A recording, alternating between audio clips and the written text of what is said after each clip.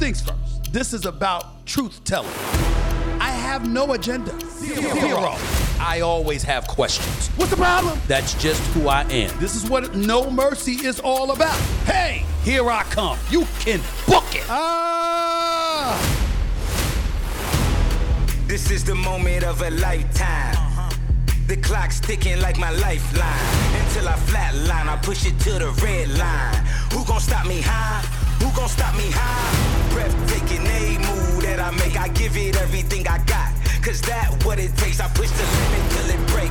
The heart of the brave. The soul of a legend with the will to be great. Hold up. Welcome.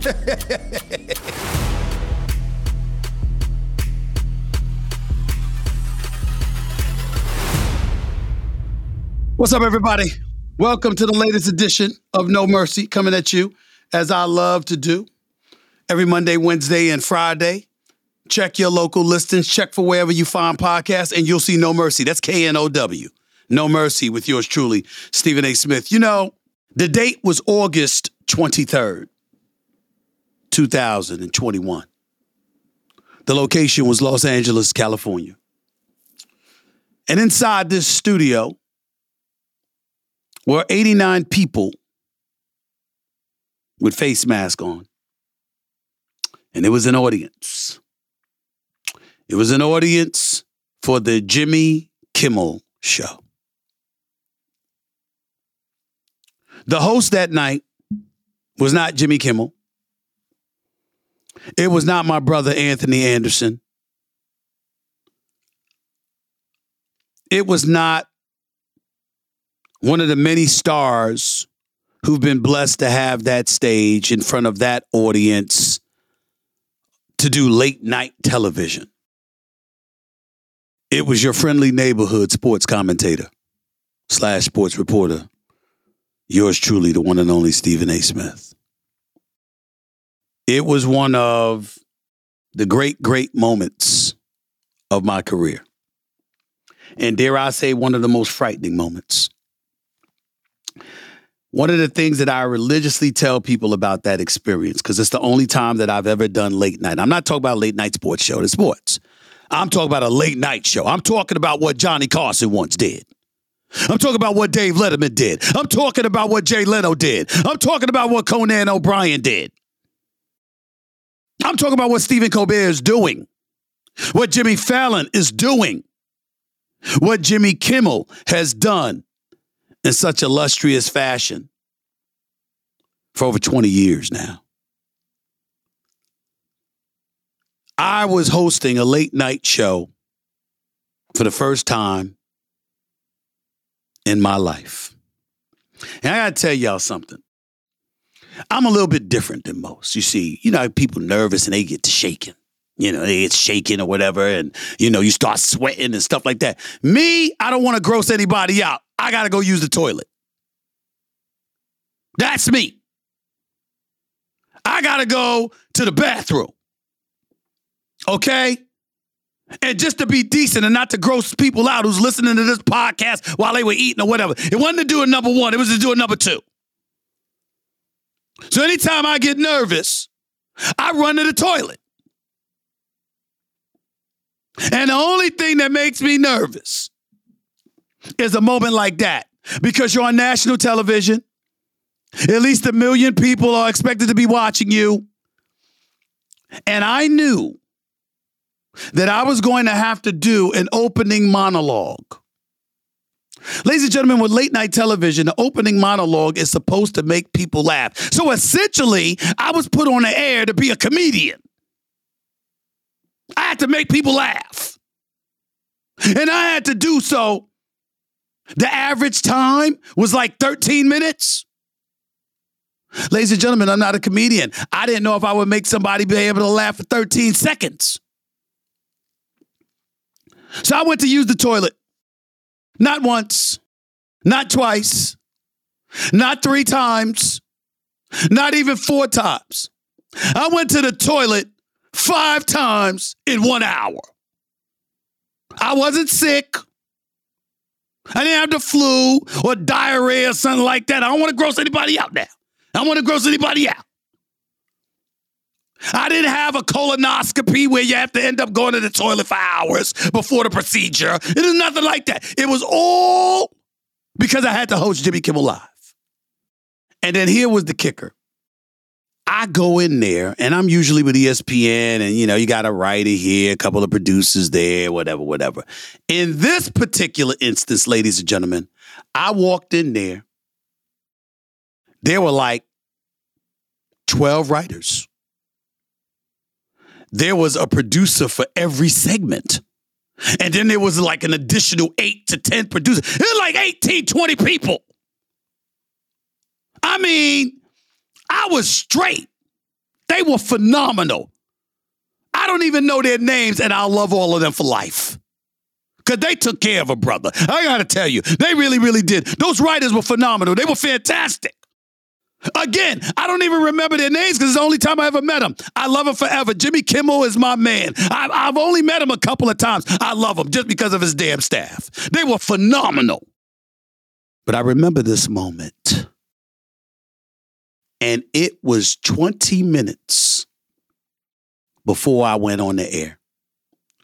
And my producer was there, my man Rashawn, my assistant, my personal assistant for the last 17 years, Sumatra Hawkins, she was there. My bodyguard and my brother, Juvie, Juan Santiago, he was there. And they said, "What's the matter, Steve? What's the matter?" And I looked at the room, and all these people just sat there with these glim, just glim looks on their face. And I said, "Oh, damn. This is messed up." My man Rashawn said, What? I said, "You see that look on their face?" I said, "You know what that look is? You on your own now." Remember that? That's exactly what that look is. You're on your damn own. And all of a sudden, all of this talking that I have done for years. Yeah, I'm sports, but I don't want to just do sports. I love sports. I'll never let it go. But I want to talk news. I want to talk politics. I want to show that I can be a host, not just a commentator, not just a pundit. I already proved I could be a reporter. And now I want to venture into the land of late night. What the hell is going on? They looked at me and they said, "You got it. Here it is." The former CEO of Walt Disney, Bob Iger, who I love dearly, he made it happen. Bob Chapek, the present CEO, Peter Rice, the former executive, they made it happen. Kareem Daniels, you don't know this, but a big-time executive for Walt Disney. He helped make it happen. Love these guys. But everybody was like, "You're on your own now. We can't help you from this point." And I remember that. And to this day, it's one of my proudest moments as an on-air talent in my entire career. It wasn't because everybody said I was really good. It wasn't because I had over 1.1 million viewers that night, which was second only to Stephen Gobert. It was because I had the courage to go for it.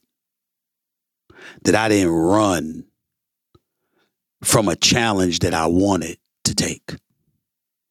Now, my producer, to put him on Front Street, ladies and gentlemen, is crazy. This man thinks I could be a comedian. See, that's going too damn far. I'm not that dude, okay? Yeah, I can make you laugh or smile occasionally. I ain't no damn Steve Harvey. I ain't no Jamie Foxx or Chris Rock. I damn sure ain't Dave Chappelle. I don't have those kind of gifts. Know thy lane.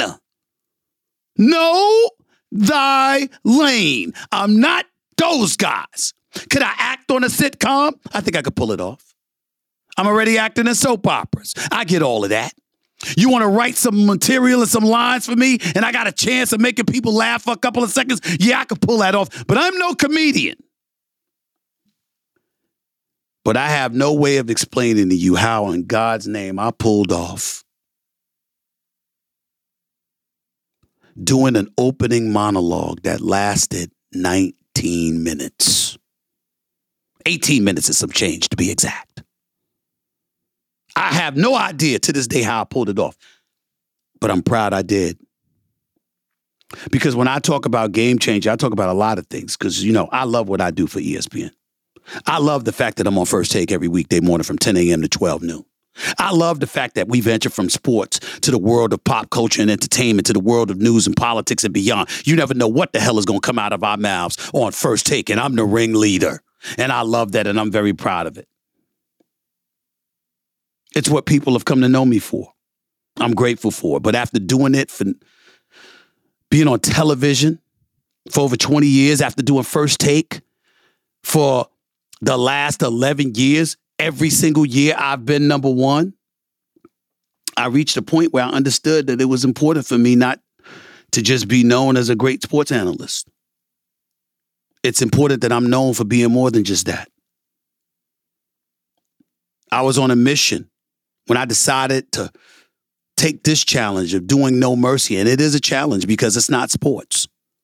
Call it cocky, call it whatever you want. If I was doing a sports podcast, I have no doubt that I would kill it. I'd have no doubt that I'd be near or at the top of the food chain. It's no doubt in my mind. It's what I do. But to be willing to have a podcast that touches on pop culture and entertainment, that does a plethora of interviews, that touches on politics and beyond, that tackles divisive, controversial issues and all of this other stuff. To talk to everybody from hip hop artists, to politicians, to political pundits, to motivators, to activists, to directors and producers and actors, not just sports figures. That's a different challenge. And it's one that I'm incredibly happy that I have absorbed and embraced. Because, ladies and gentlemen, I'm not bragging when I say there's much more to me than meets the eye, because there is. I was on a mission to break the stereotype of being that sports guy. And that's what I'm doing 3 days a week with this podcast. I've read your comments. I've heard what people said. People continuously are shocked, surprised to see me talking to entertainers, journalists, politicians, just like I just said. I'm breaking the stereotype. Do you know why? Because how can growth take place without it? How could you possibly become well-rounded if you're one-dimensional? How could you do that? By the way, it's not like I'm the first. Tyler Perry had to break the stereotype that he was just a producer of gospel stage plays. The Rock, Dwayne Johnson, went from being a wrestler to an actor, a box office actor, to the owner of the damn XFL. Did you notice that LeBron James ain't just a basketball player, but a big-time businessman, an executive producer? How about being the owner of his I Promise Academy? Putting folks in Akron, Ohio and beyond in school. What about Jay-Z? A rap artist extraordinaire, now a business mogul. We might lament the stuff that we've had to talk about in regards to Kanye West. But ladies and gentlemen, before he opened his mouth with unsolicited, unnecessary, insensitive diatribes, he was a billionaire. Being one-dimensional ain't the thing. It isn't. It's about embracing challenges and accepting them. And letting the world know, putting them on notice that, you know what, there's no line that I can't cross. You're not going to pigeonhole me. You're not going to marginalize me.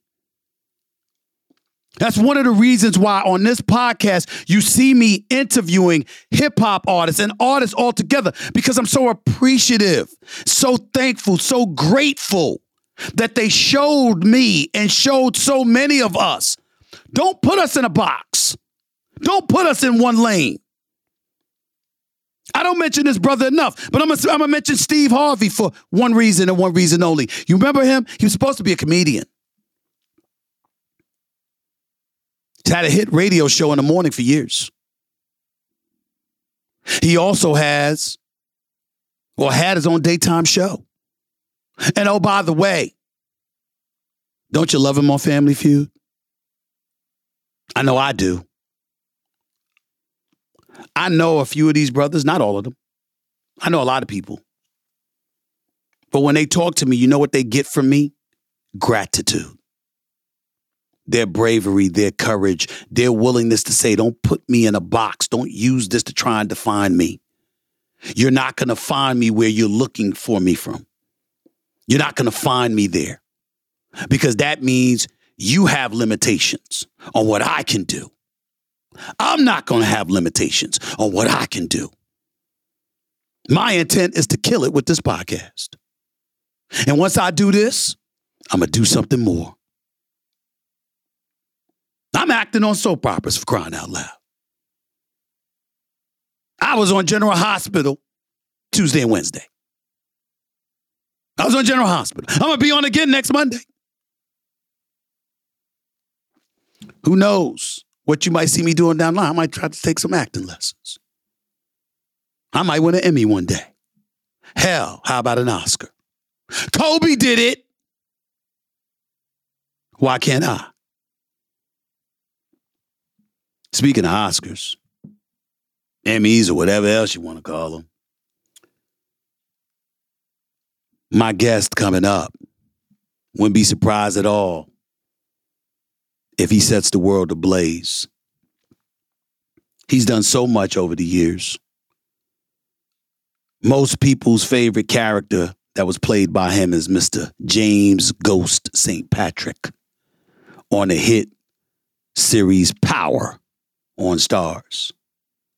I've seen him in a multitude of movies and shows.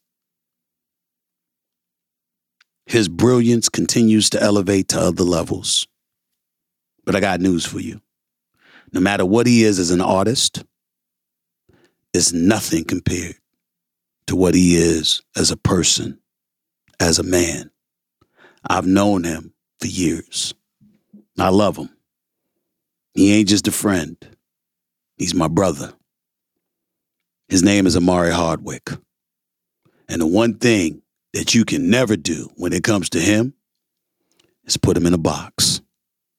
He'll break out of it in a heartbeat and then school you as to why you would even think you could have put him in there in the first place. He's a special brother. I can't wait to talk to him.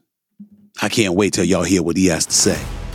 He's up next on No Mercy with Stephen A. Don't touch that dial.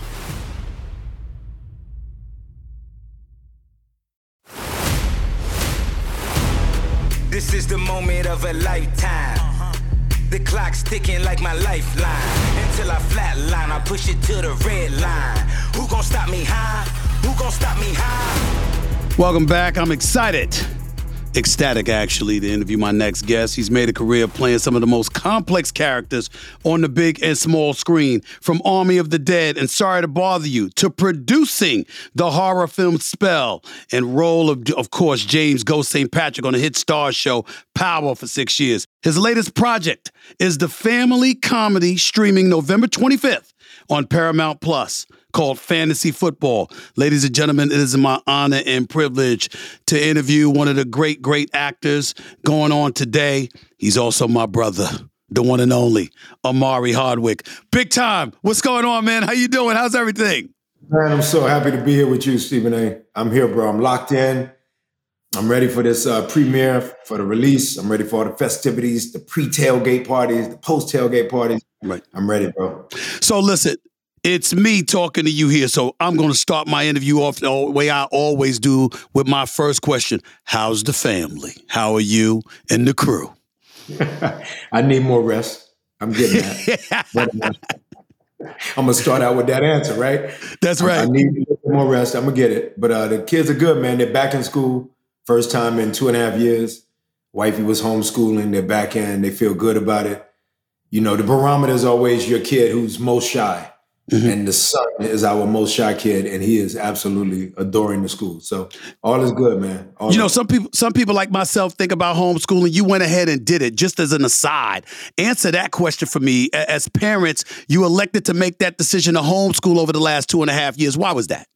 Yeah, well, COVID, year one, the choice was obvious. Yep. It was aided and obvious that COVID made it where a lot of parents were doing that. Jay just so happens, like a lot of us, like yourself, who've been able to put food on the table in a pretty handsome way. She obviously was afforded an opportunity to be home and not have to work. So She comes from producing, as you know, being a little sister of yours. She comes from publicity. Yeah. So now the producing has been producing these young minds, man, as the teacher. And then post-COVID year one, meaning COVID year two, we started to put them in a school when we moved to South Florida and made a decision that Jay was just in a nice groove. And so why break the groove? And then this year I was like, Papa had to put that foot down. I was like, you know what? The whole house benefits if these rugrats get their behind back in the school where there's a different kind of rug beneath their feet. So they've really enjoyed it. It's been great, man. Let's transition. You talk about a groove. What about your groove? Fantasy football, this new project. You're going to be with Kelly Rowland, obviously, myself. Talk about that for a second and why you decided to do this project. Well, I mean, I guess it piggybacks, the point that you led in with, which was about the kids. Yeah. Finally, I was able to have a movie where the kids can watch the beginning all the way to the end without having to cover their eyes or plug their ears, Yep. Papa had done the better parts of rated R material for the most part of their lives. And so the first decision was that of Brave and Nova finally get to watch a movie Papa can be in. Secondly, but maybe even more preemptively, the thought was a family movie was needed on my dossier, if you will, on my resume. So there haven't been that many, Stephen A., there haven't been that many family movies that come to you like this, where football is just the backdrop. I definitely would have said no to something that at this point, football was the forefront. I wanted it to be the backdrop. I'm proud that I'm able to bring my life as a football player into my present life as an actor. But again, it's to the backdrop. And the forefront, of course, is being Marseille's father, is being Kelly Rowland's husband, and it's obviously being Rome Flynn's competitor. Trying to get my slot back, bro. He tried to take my group. He tried to take it, bro. So it's a great family fun movie.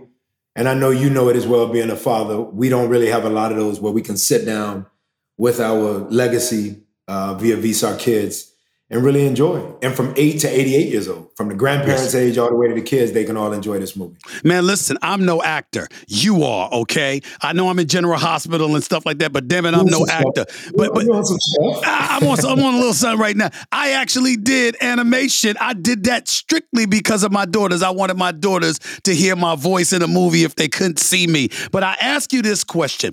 You talked about turning down. I mean, this is something that you couldn't turn down. Knowing you the way that I do, you are a bit picky and a bit choosy, and rightfully so. Talk about the things that you've turned down, not specifically, but just your mode of thinking when it comes to accepting or rejecting a project at this stage and point in your life and in your career. What leads to those decisions? That's a great question. I think, for me, I guess I'll start with what you operatively stated in the phrase, at this point in your life. Yeah. That has really become operative for me. At a point, it was a different operative. Your modus operandi is different when you look at a certain project and it's 10 years back and you go, I kind of got to say yes to this. But at some point, you're in a position where you can say, okay, let me dig into the bag. As Deion Sanders would say, you got enough in that bag to boot. Well, as hellified as a compliment that could be, I started to realize then I'm beholden to dig into that bag. And as much as I see you and I'm proud of what you speak about as it pertains to being a former basketball player, what I love is that you can talk not just football, not just basketball, obviously, not just baseball, but if you really had about 5 minutes, you don't even need more than 5 minutes. You could talk every other sport that we've never heard your voice be connected to. So it's just a gift to non-gift equation for me. I look in the bag and I go, God, what else do you have in there that's me? And when doing that, I kind of go, what have I done already? What outfit in the bag have I already put on if it were analogous to clothing? Oh, I played that. Oh, I wore that already. Oh, but this one, I haven't worn that yet. And then it's really about, taking on, somebody asked me recently, they said, is there a level of courage that is needed, bravery, if you will? I said, on everything.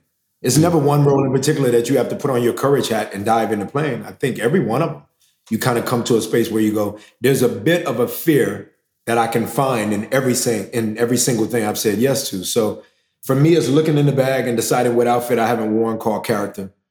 Whatever the fan base wants me to stay with, I sometimes use that as gasoline and fuel to prove not only them that I can play it, but I also want to prove to myself. I feel like there's a lot of things I can do. And so it really becomes a matter of, let me expansively fly as far and as wide as I'm possibly able to. And when the chips fall, and the chips will fall, when the dust clears, did I do due diligence at taking it on, whether I nailed it or not, whether I knocked it out of the park or not, whether I sunk the jumper or not? Did I do due diligence in taking it on and playing it to the best of my ability? If I say yes and I still didn't do what I needed to do or what I could have perceived a colleague of mine doing better at what I didn't, decidedly nail, then maybe I take a step back. And at that point I go, okay, I know what my wheelhouse is. I know what I'm comfortable with. But hey, I do realize that when you said to me very long ago, oh, there's not a lot you can't do, I kind of have held my hand to the fire that you spoke that day. And they're not only the yous of the world who have spoken it, there's also people within my family, within the intimate space called the tribe I made and the birth family I come from, who will remind me there's a lot you can do, son. So why not do it all? Because before you know it, that time does come to a close where you can't perhaps drive to the hole with the same ferocity that you once could. And maybe you got to stay out and shoot the fadeaway jump shots. But at this point in my career, there's so many opportunities for me to play different positions. Again, if analogous to the characters I've taken on, why not? I had producers, I got people working for me and, they were talking to me about Omari Hardwick and this is nugget of information we want you to know. And I said, y'all do know this is my brother, right? I mean, I kind of know him well, so we talk all the time. This is my man. We go back years. And I preface that.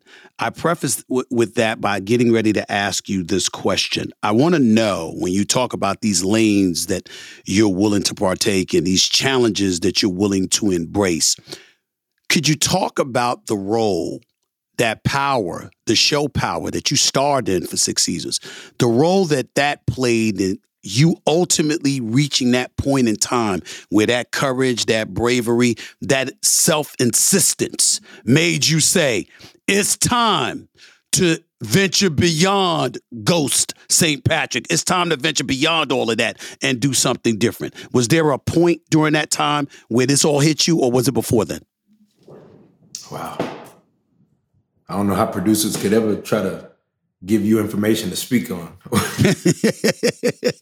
They do though. They're helpful. So the No Mercy point. Yep. It is both. It is the KNOW and the NO. The No Mercy point for me was season 4. There was a moment where it was the KNOW in your perfectly titled podcast that I'm humble again to be able to get down on.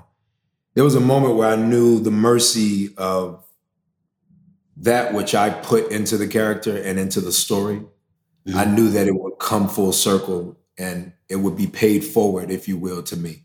Okay. And I think it was season 4, and I was not ready to say goodbye to power at all. But in season 4, to liken it full circle to the bag, if again analogous is the clothing that we talked about, or me deciding to put different outfits. Yeah. Ironically, literally, there was no clothing that was befitting of what some of the fanfare that I was receiving, some of the, not adulation, because that would be more so your craft or your skill set, but the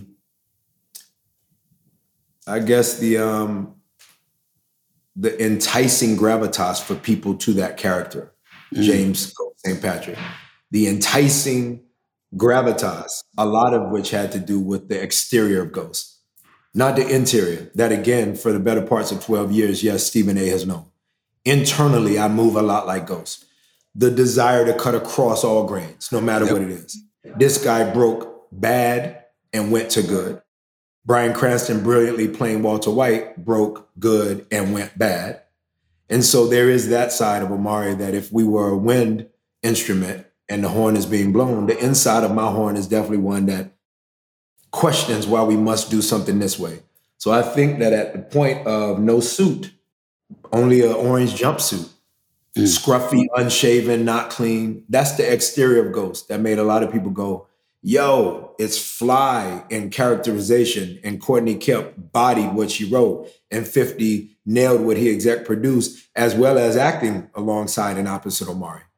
But now Omari's job as Tom Brady of sorts to play quarterback on this job, looking obviously between the likes of people like Pat Mahomes and other black quarterbacks, Randall Cunningham, if you want to go back in the day. Warren Moon, Doug Williams. Omari is playing quarterback, but he's playing quarterback for a squad after actually having been a football player where team matters most to O. So at some point in those orange jumpsuits in the jail scene, Stephen A., I remember thinking to myself in a quiet moment, in a very reflective, quiet moment, I remember thinking, I have done all the facets of Ghost that Courtney and 50 hired me to do. Not just the inside of the instrument called the wind instrument, but also the complexities of a guy that then, after loving on his daughter, played by Don Shea, or loving on his son, played by Michael Rainey Jr., he can then go blow someone's brains out in a momentary instant after just loving on his family, doting as he loved on his family. Not just a passer-by-night father, but someone who was active and very present. Someone that many people forget. In one episode, I actually went and talked to the twins' school and to their respective classroom, and then could turn around and be next to Tommy and we could wreak havoc through the greater parts of New York City. That's crazy. That's the exterior. If you add to it the decorative beauty and the suits and the penthouse and the lap of luxury that he always sat in. But then all of a sudden you put me in jail and I ain't got much. All I got is my eyes, Stephen. I don't have a physicality. I can't really fight anybody. Rest in peace, Charlie Murphy's character is beating me up. I got to take the beatings.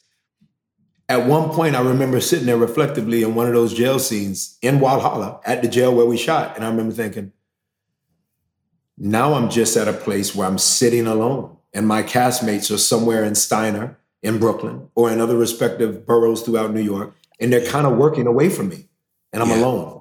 So I remember, Stephen A., it's the moment where you get alone. And I equally remember you calling me in season 5 and saying, hey, sometimes I feel lonely. Rest in peace, Stuart Scott. Enter another person who looks like Stuart Scott. His name is Stephen A. Smith.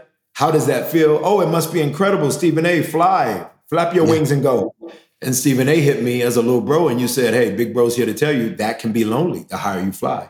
So there were moments in season 4 where it was almost perhaps foreshadowing what I was headed into, which was a flight that was a bit away from those castmates, a bit away from the producers, a bit away from the network of stars. And I started feeling that in season 4, like, I guess God's talking to me. I'm about to be alone and away from this crew a bit.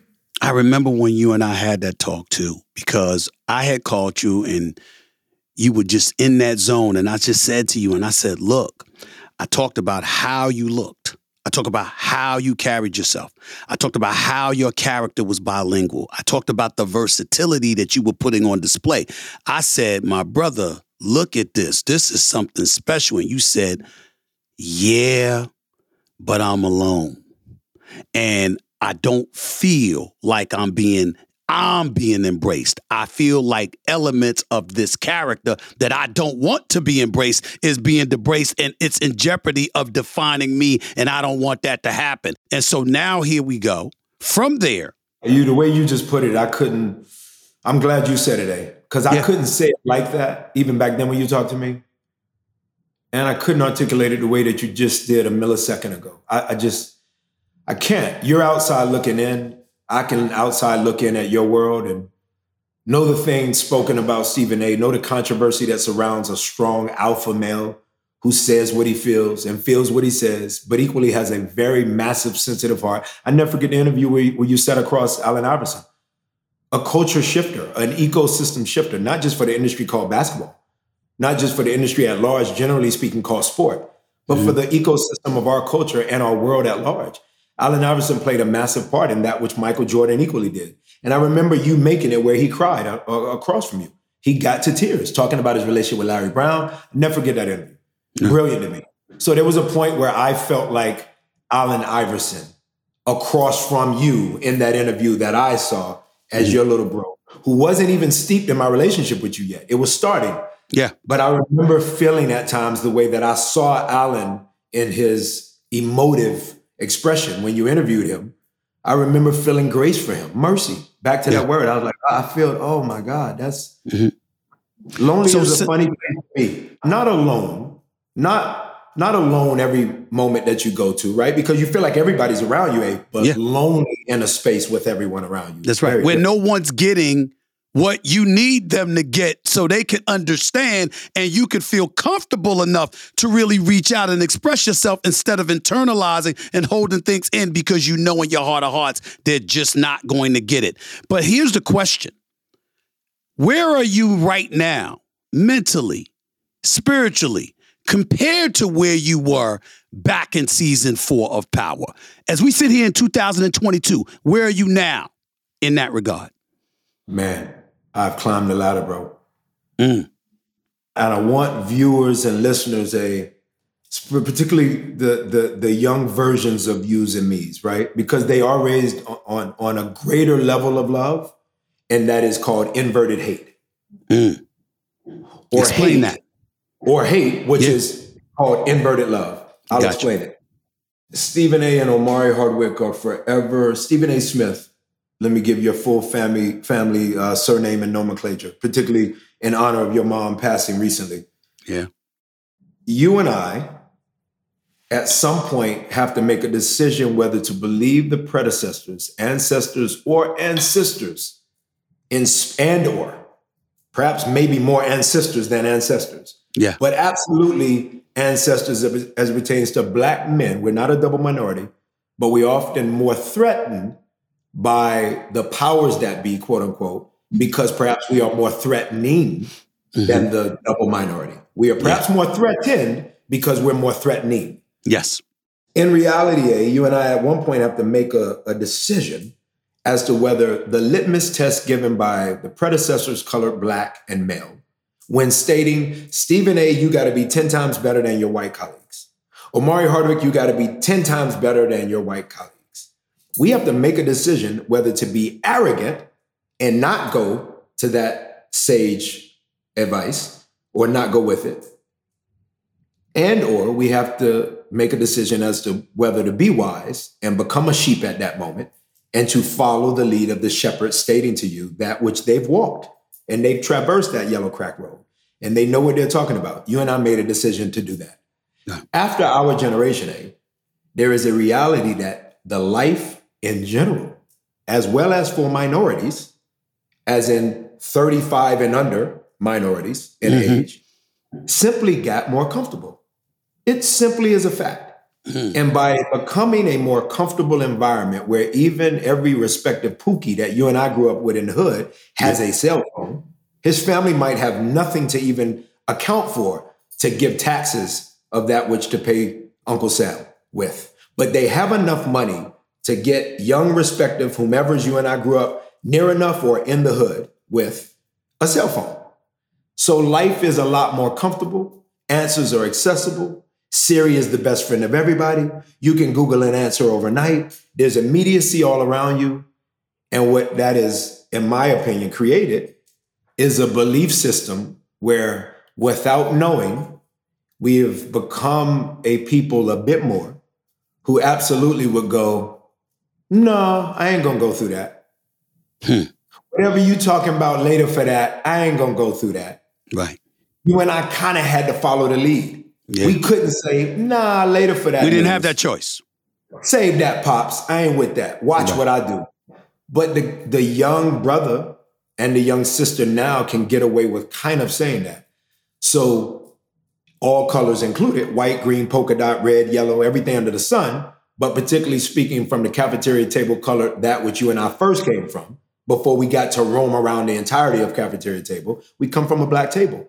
So we had to wake up one day and go, how do the roses smell now? They keep telling me, stop and smell a rose.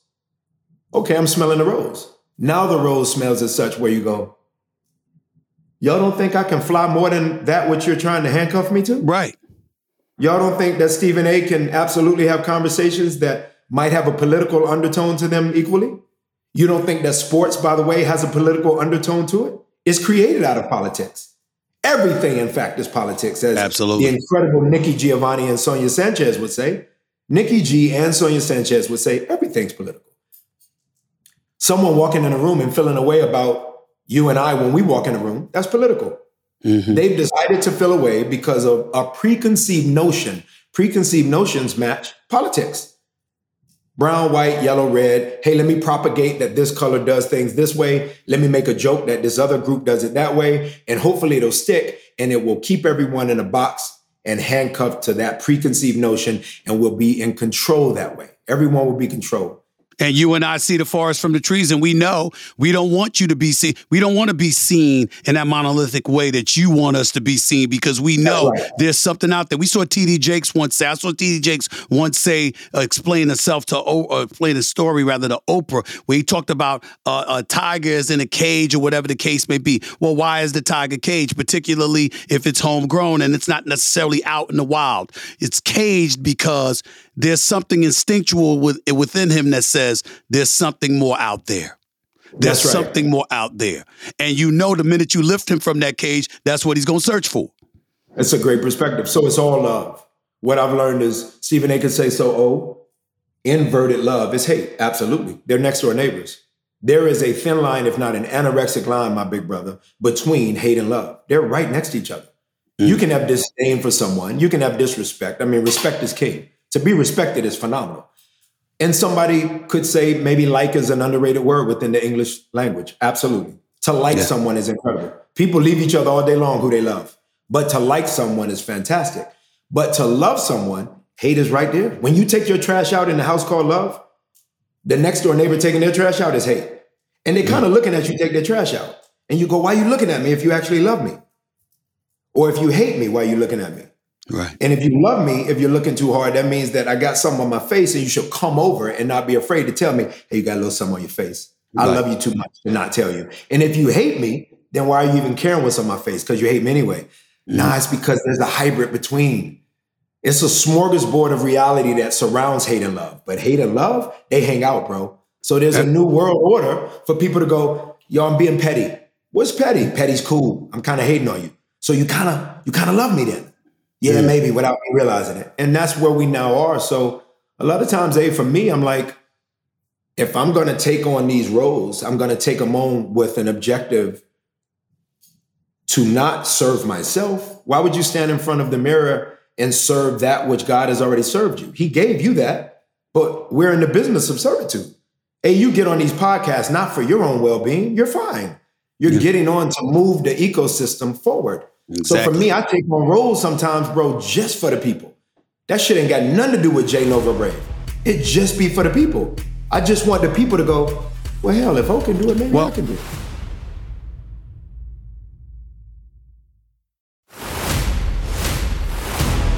This is the moment of a lifetime. The clock's ticking like my lifeline. Until I flatline, I push it to the red line. Who gon' stop me high? Who gon' stop me high? This is the thing, and there's something that a lot of people may not know about you, but I know this about you. You talk about doing something, and you're just trying to move for the people, and you're trying to make your contribution for the betterment of the whole. You do that in the world of sports. Went to University of Georgia, played football at Georgia. The great Champ Bailey, one of the greatest cornerbacks in the history of football. I believe that was your former roommate at the University of Georgia. I wonder often, how much of a role does that play, or how does that influence you when you're giving advice to professional athletes? Because what a lot of people don't realize is you know quite a few. Quite a few reach out to you. Quite a few confide in you. How does that influence what you say to them, particularly in the year 2022, having a level of understanding that they may not have at this point in time in their careers? Yes. It influences it first and foremost in a locker room setting. I think you and I both wish that the world of sport wasn't so dynamic, in the sense that the dynamicism has grown into the cameras coming into the locker room and being afforded the opportunity to hear every word that the coach, head coach, general manager, and or respective position coaches of all sport are telling their team. I don't really want to know all that's happening in a locker room because I come enough from a locker room to know that's a privacy moment. That's a privacy moment. Yeah. That is a thing that should be held within that, I don't know, tiger in the cage mentality that you speak about, the construct that the incomparable T.D. Jakes speaks about, Bishop T.D. Jakes. It's the same thing. The locker room is a place to first incubate that which you believe, I think you astutely stated, what you can then springboard off of in your belief of potentiality that you can be bigger. But the original cage is the locker room, and it's sometimes sexy. It's not a negative connotation to the word cage. It's awesome. So I think these pro athletes who've decided to knock on Omari's door and go, hey, bro, can I, pick your brain on a couple of things? I think part of it has to do with and how it influences me in terms of what I give back if they're asking for advice or even if they're just asking for a hug, bro. I think a lot of it is informed by the way that they approach me in the locker room. And there's a million ways to approach someone in a room, let alone a locker room. You can walk up to somebody and go, I like what you did last game. I like what you did in the first half of the game. I think that you should try it this way. And I think that I equally need to ask you how I should try what you saw that I just did. So, or you can approach it and go, yo, don't tell me anything. I just rock with you, but I don't really want to know anything you have to offer me. Every single athlete who I've signed up for, they've all come with that level of humility. They've come with that level of humility. They come with this. I mean, Jason Tatum one night, I was about to have my colonoscopy, bro. As you know, you're not supposed to go to sleep. Right. You can't really go to sleep once you start drinking the juice. Mm-hmm. So Jason calls and it wasn't Dubai, they were in Toronto for the last stretch, as you know. Yeah. Nobody knows more than you before they started the game one, which was a day later, if not 2 days later. Mm-hmm. And Jason said, I'm going to stay on the phone with you, O. I said, Jason, I can't go to sleep tonight. I'm going to stay on the phone. So we talked for 2 hours about life. And he said, I've always been fascinated as to the process for anybody who I admire in any respective field that they're in, but particularly entertainment. And athletes are often misnomered as non-entertainers, but they are entertainers. And they're often misnomered absolutely as non-artists. And that athletes are artists. So at some point, he said to me, I never got to ask you, big bro, when we met. And I met him through Jaylen Brown, another incredible little bro of mine, as you know, as intelligent as they come and cutting across the grain at all times. And at some point he said, when Jaylen introduced us, I didn't get to ask, what was your process getting ready for Ghost or even getting ready to be around the rest of the players or castmates? Mm-hmm. And I said, it was that of being an athlete. And sometimes that got me in trouble, Jace, because I approached them with the same belief that they had a tough outer and inner shell that all athletes, as you know, have to have. So mentoring an athlete is a lot easier for me than mentoring a big brothering actors at times because we get to be sensitive and soft in ways that Omari's not used to. Mm-hmm. So I'm really foundationally, probably as a trampoline, I'm an athlete. And so I springboard into this world of sensitivity, if you will. Not that I don't have my own levels and different degrees of sensitivity, but the athlete is definitely chewed out every 5 minutes from the moment they're 6 years old. So when you deal with these guys and they say, hey, can I cut across the grain like Jim Brown? Absolutely. What I say, is first of all, study Jim Brown and learn what he did in cutting across the grain. Right. Because he made $5 to run a football.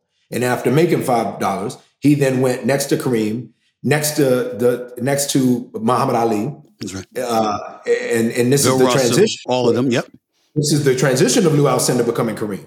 This is the transition of Cassius Clay becoming Muhammad Ali. So they played for little to no money. And basically they then went in March for a movement after that. And so learn what they did to then be able to call a coach and say, I'm not going to play football anymore. Jim Brown, you got to play football. You're the greatest ever to run the ball. Well, dear Cleveland coach, I'm not going to play anymore. I'm going to become an actor and watch what I do. And Jim Brown ran off to the races and so many people followed. Mm-hmm. Well, it's an interesting thing when only, I guess, 2 days after it happened, you're asking this question. 2 days prior to this question, you asked me, an incredible running back. I won't say names. He's one of the great running backs. Yep. He's from a town that's belovedly grabbed you and I, as much as Philly is yours, as much as New York is yours, as much as Atlanta, LA is mine, as much as LA is now yours. New York is always me and yours. Right. Shout outs to New York forever for embracing me and you the way that New York has embraced. Mm-hmm. This brother plays for a New York football team. Now there are two in New York, so somebody can narrow it down. But the brother said, hey, oh, did you take acting classes? That was his hello that night. His hello was flat out going straight for the cup, not gonna walk, not gonna carry, gonna just go for the dunk. No chaser to this vodka that I'm about to give you, oh, did you study acting? And of course, I knew what he was getting at. He was getting at, oh, you kind of do it so natural. I'm wondering if you just rolled out of the bed called football cutting you, where I might become a Hall of Famer and you never even really got a chance to go with the Chargers. Did it come so natural that you didn't have to train for acting? And so 3 days later, I made him kind of admit what he was asking. I said, it's loaded. What are you really asking? He said, I think I got a life at acting, though, if I really put my mind to it. I said, you absolutely do. So me giving what you want and have always wanted, which is advice, me giving this to you, you young stud of a player, it is coming with equally the knowledge that you know you would never embrace someone coming to your world of football who was not crafted. Right. So you can't come to this world of acting and not be crafted. I said, do I think you could be an actor? I said, I think you could not only be an actor, you could be a great actor. And I said, I'm here. But put in the work. But put in the work. But put in the work. And so it's locker room for me, I don't like to talk to these players around coaches. I don't want to talk around another player. I want to deal with what they came in saying to me that they wanted me to deal with, which is them. One-on-one, let's deal. Okay. Let's talk about life and see where you go. I got a couple, before I let you get on out of here, I got a couple more questions for you. One would be this. The cerebral approach, because it's naturally, instinctually, because you're a highly intelligent brother, and that's just how you articulate and how you roll. But when you think about your experiences and what's influenced your experiences more, let me ask you this. The homelessness that you once had to endure, and through the grace of God and assistance from Denzel and his lovely wife, Pauletta, and others, obviously that had a profound impact on you. But then also I think about the National Poetry Slam, two-time winner that is you, somebody that's been connected to, in love with, associated with poetry for so long. When you think about the kind of impact you've been blessed and fortunate enough to have on other people, was it those experiences, those trials and tribulations? Was it poetry? What was it that makes Omari Hardwick so influential to so many minds in this day and age, in your estimation? There's a brother he's in a mental institution, and I started sending a very dear friend of mine who runs my IG fan page, and I sent her music, and I said, let this be the medicine for him. She had commented that he wasn't taking his meds and that the facility didn't necessarily know how to deal with him. But a gracious, elegant kid who was just really lonely, broken, and scared of everything around him. I said, send him music. So I sent him music, as I've equally sent you, and his reception of the music came with a couple pieces of articulation that I could never, ever come up with. And I thought it was brilliant, and I thought it's the greatest of answer to your question. He said he hears me inside out. The man that makes this music, he calls the pen a sword. So he says, his pen is like a sword.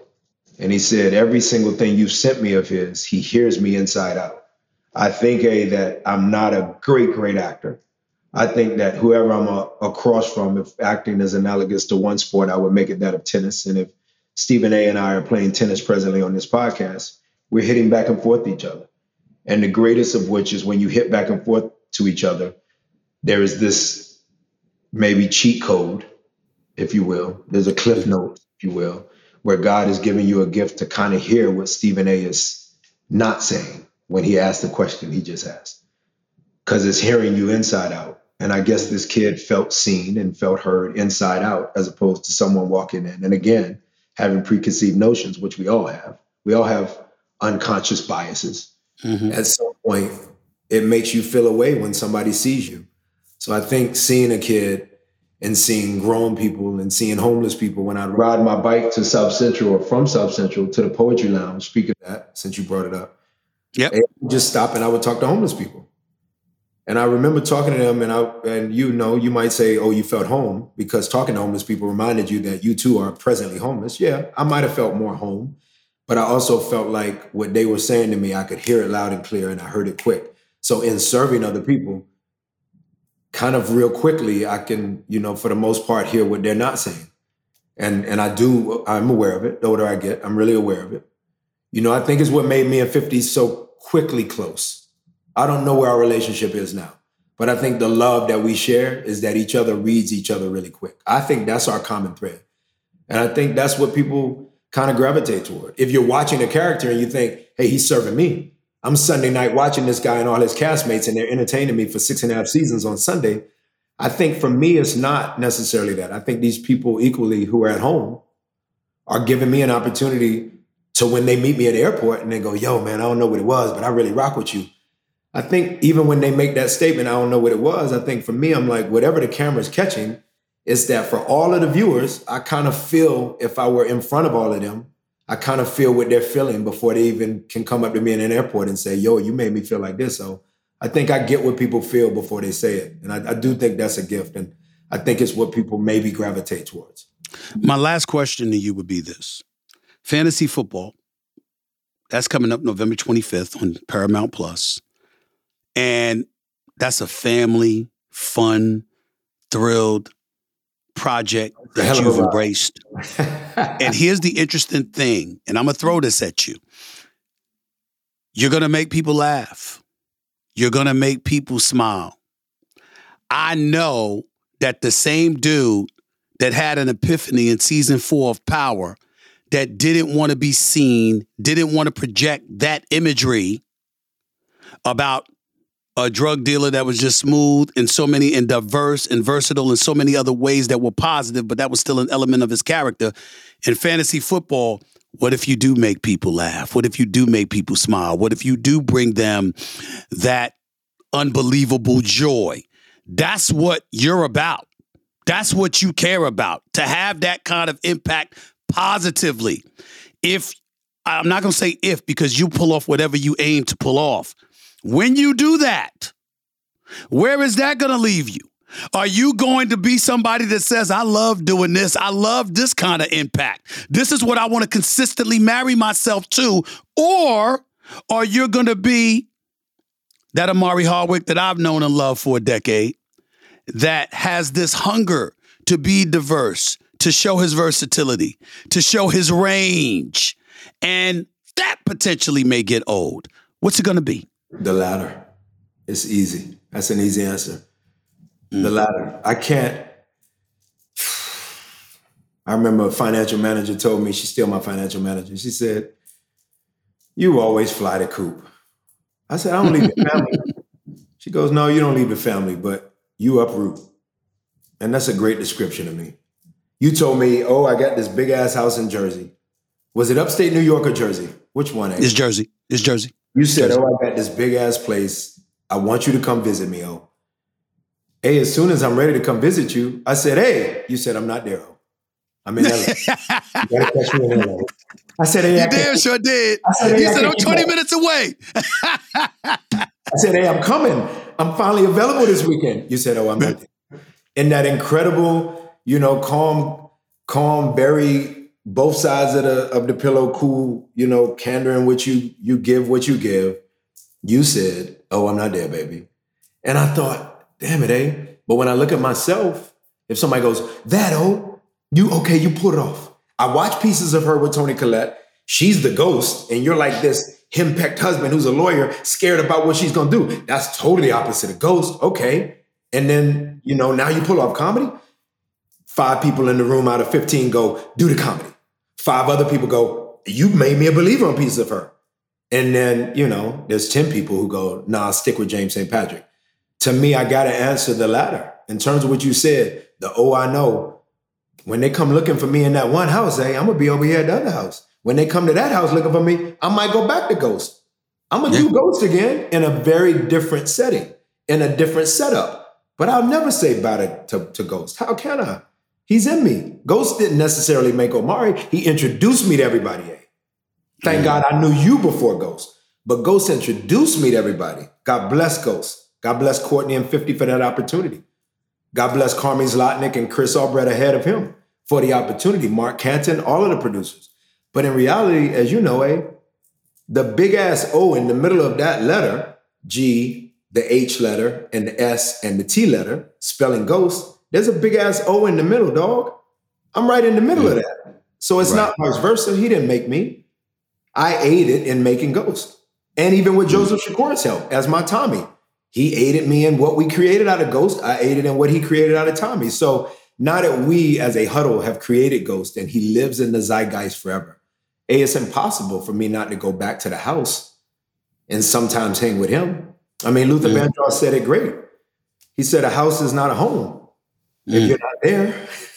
That's right. So you and I got to be in every house that we've set up. I set the world up loving Ghost. How dare me not go back to Ghost? It'll just be a different setting. All that means is that you're going to set the world on fire. Fantasy football, streaming November 25th on Paramount Plus. My brother, the one and only Omari Hardwick. Love you, bro. Can't wait to see you. And I'll see you soon, my man. All right. Hug each other soon. Love you, bro. No doubt. All love. Peace. Talk to you later. All right, my man.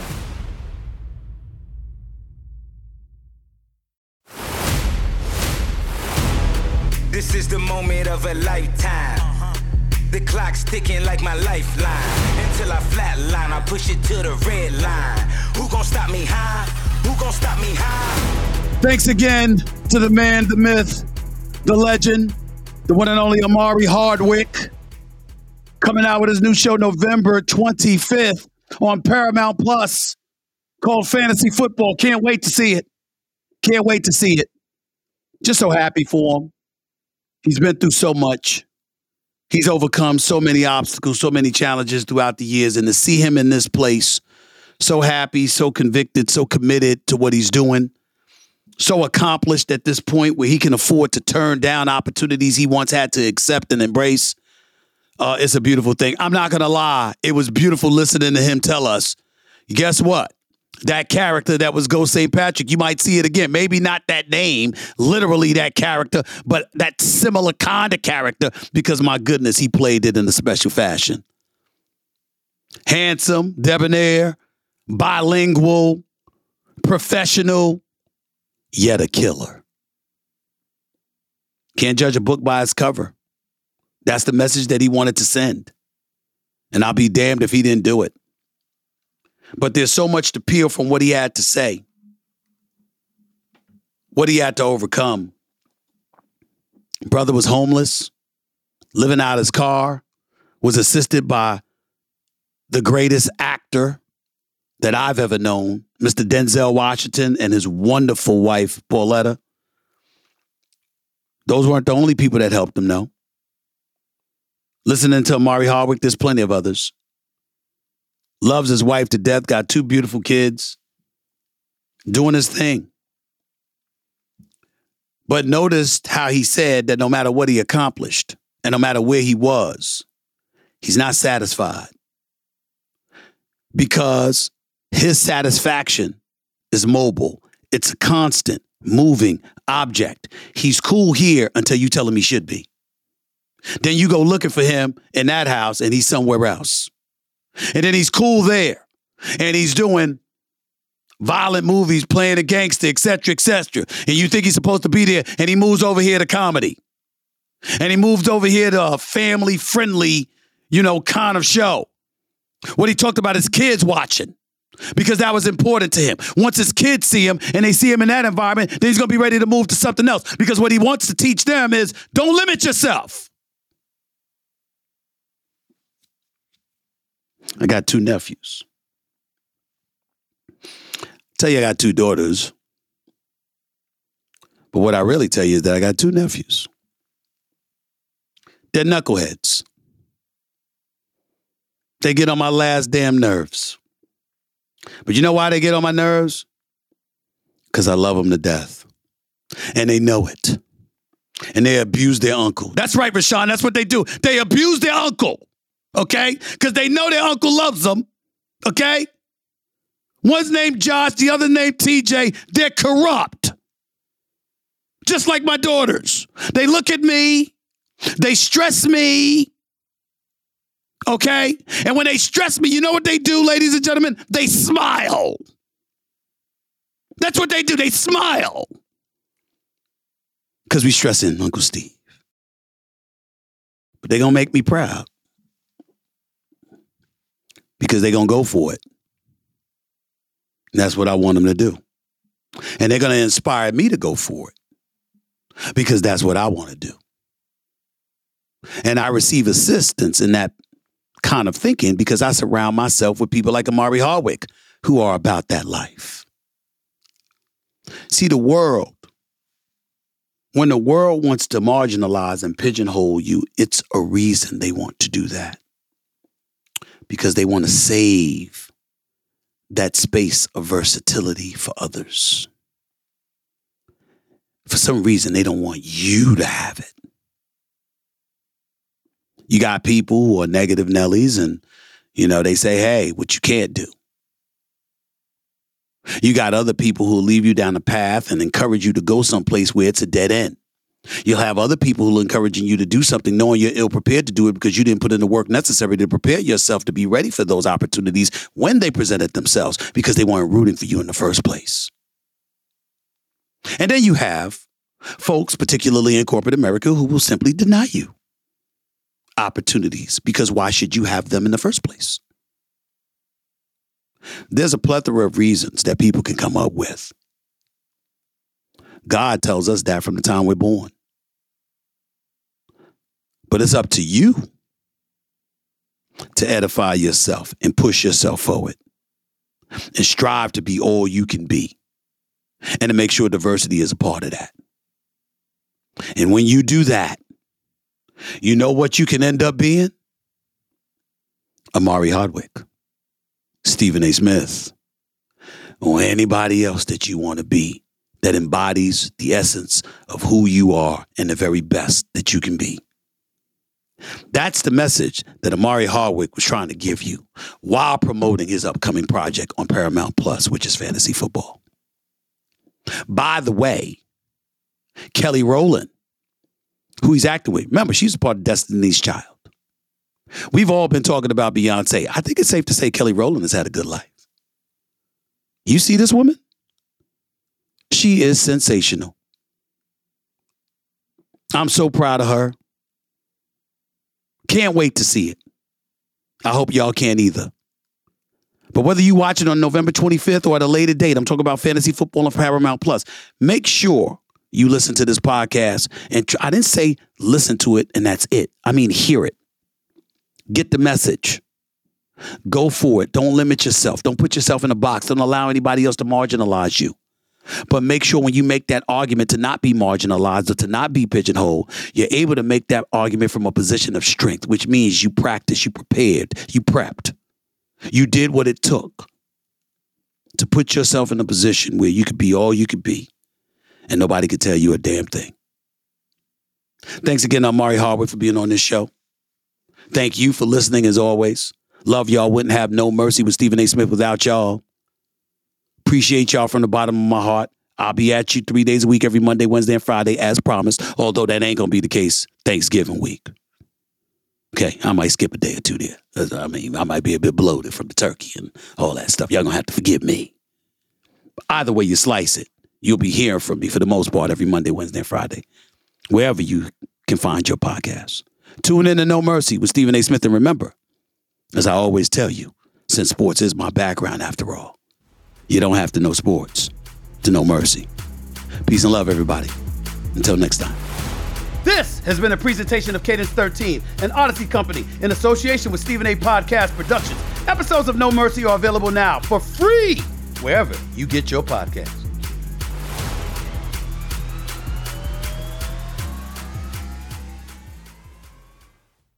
Guess who's got a memoir coming out, ladies and gentlemen? Yours truly, Stephen A. Smith. It's entitled Straight Shooter, and it's available right now for pre-order. I have signed these books, just so you know, so you can visit straightshooterbook.com to order your autographed copy today. In the book, I talk about my life before ESPN, growing up in Hollis, Queens, New York, how sports proved to be my salvation. I talk about some of the mistakes I've made in my life and my impact on the world of sports. The book is called Straight Shooter, and it's written to help motivate you to overcome setbacks that maybe prevent you from reaching your dreams. So go right now and order your autographed copy of my memoir, straightshooterbook.com. Don't wait. It's entitled Straight Shooter. Check it out. Don't miss it.